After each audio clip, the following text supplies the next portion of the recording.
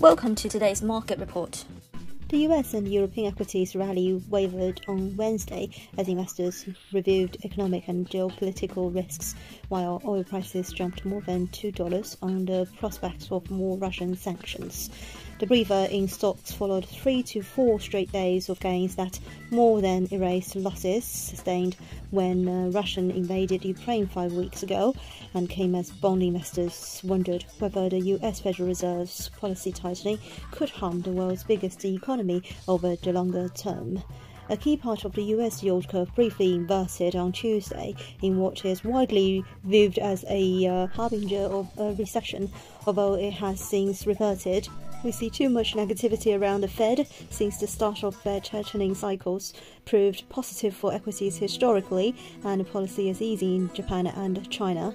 The Dow ended down 0.19%, the S&P 500 fell 0.63%, and the Nasdaq shed 1.2%.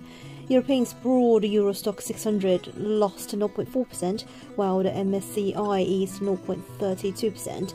The widely tracked yield curve showing the difference between 2 and 10-year US Treasury yields bounced back to 4 basis points on Wednesday.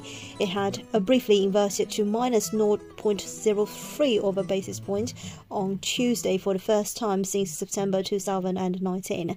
Longer-dated yields falling below shorter ones indicate a lack of faith in future growth. A drop in 10-year yields below 2-year rates signals a recession.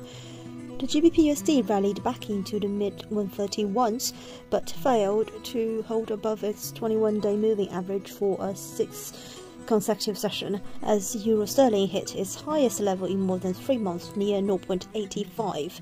While FX market focus will remain transfixed on geopolitical developments and any associated impact on risk appetite, the commodity complex economic data will also remain a key driver, with traders simultaneously also continuing to weigh up G10 monetary policy divergence. While Euro-dollar hit fresh 4-week highs above 111.60 amid a weaker dollar. This is today's market news. Thanks for listening. We'll see you next time.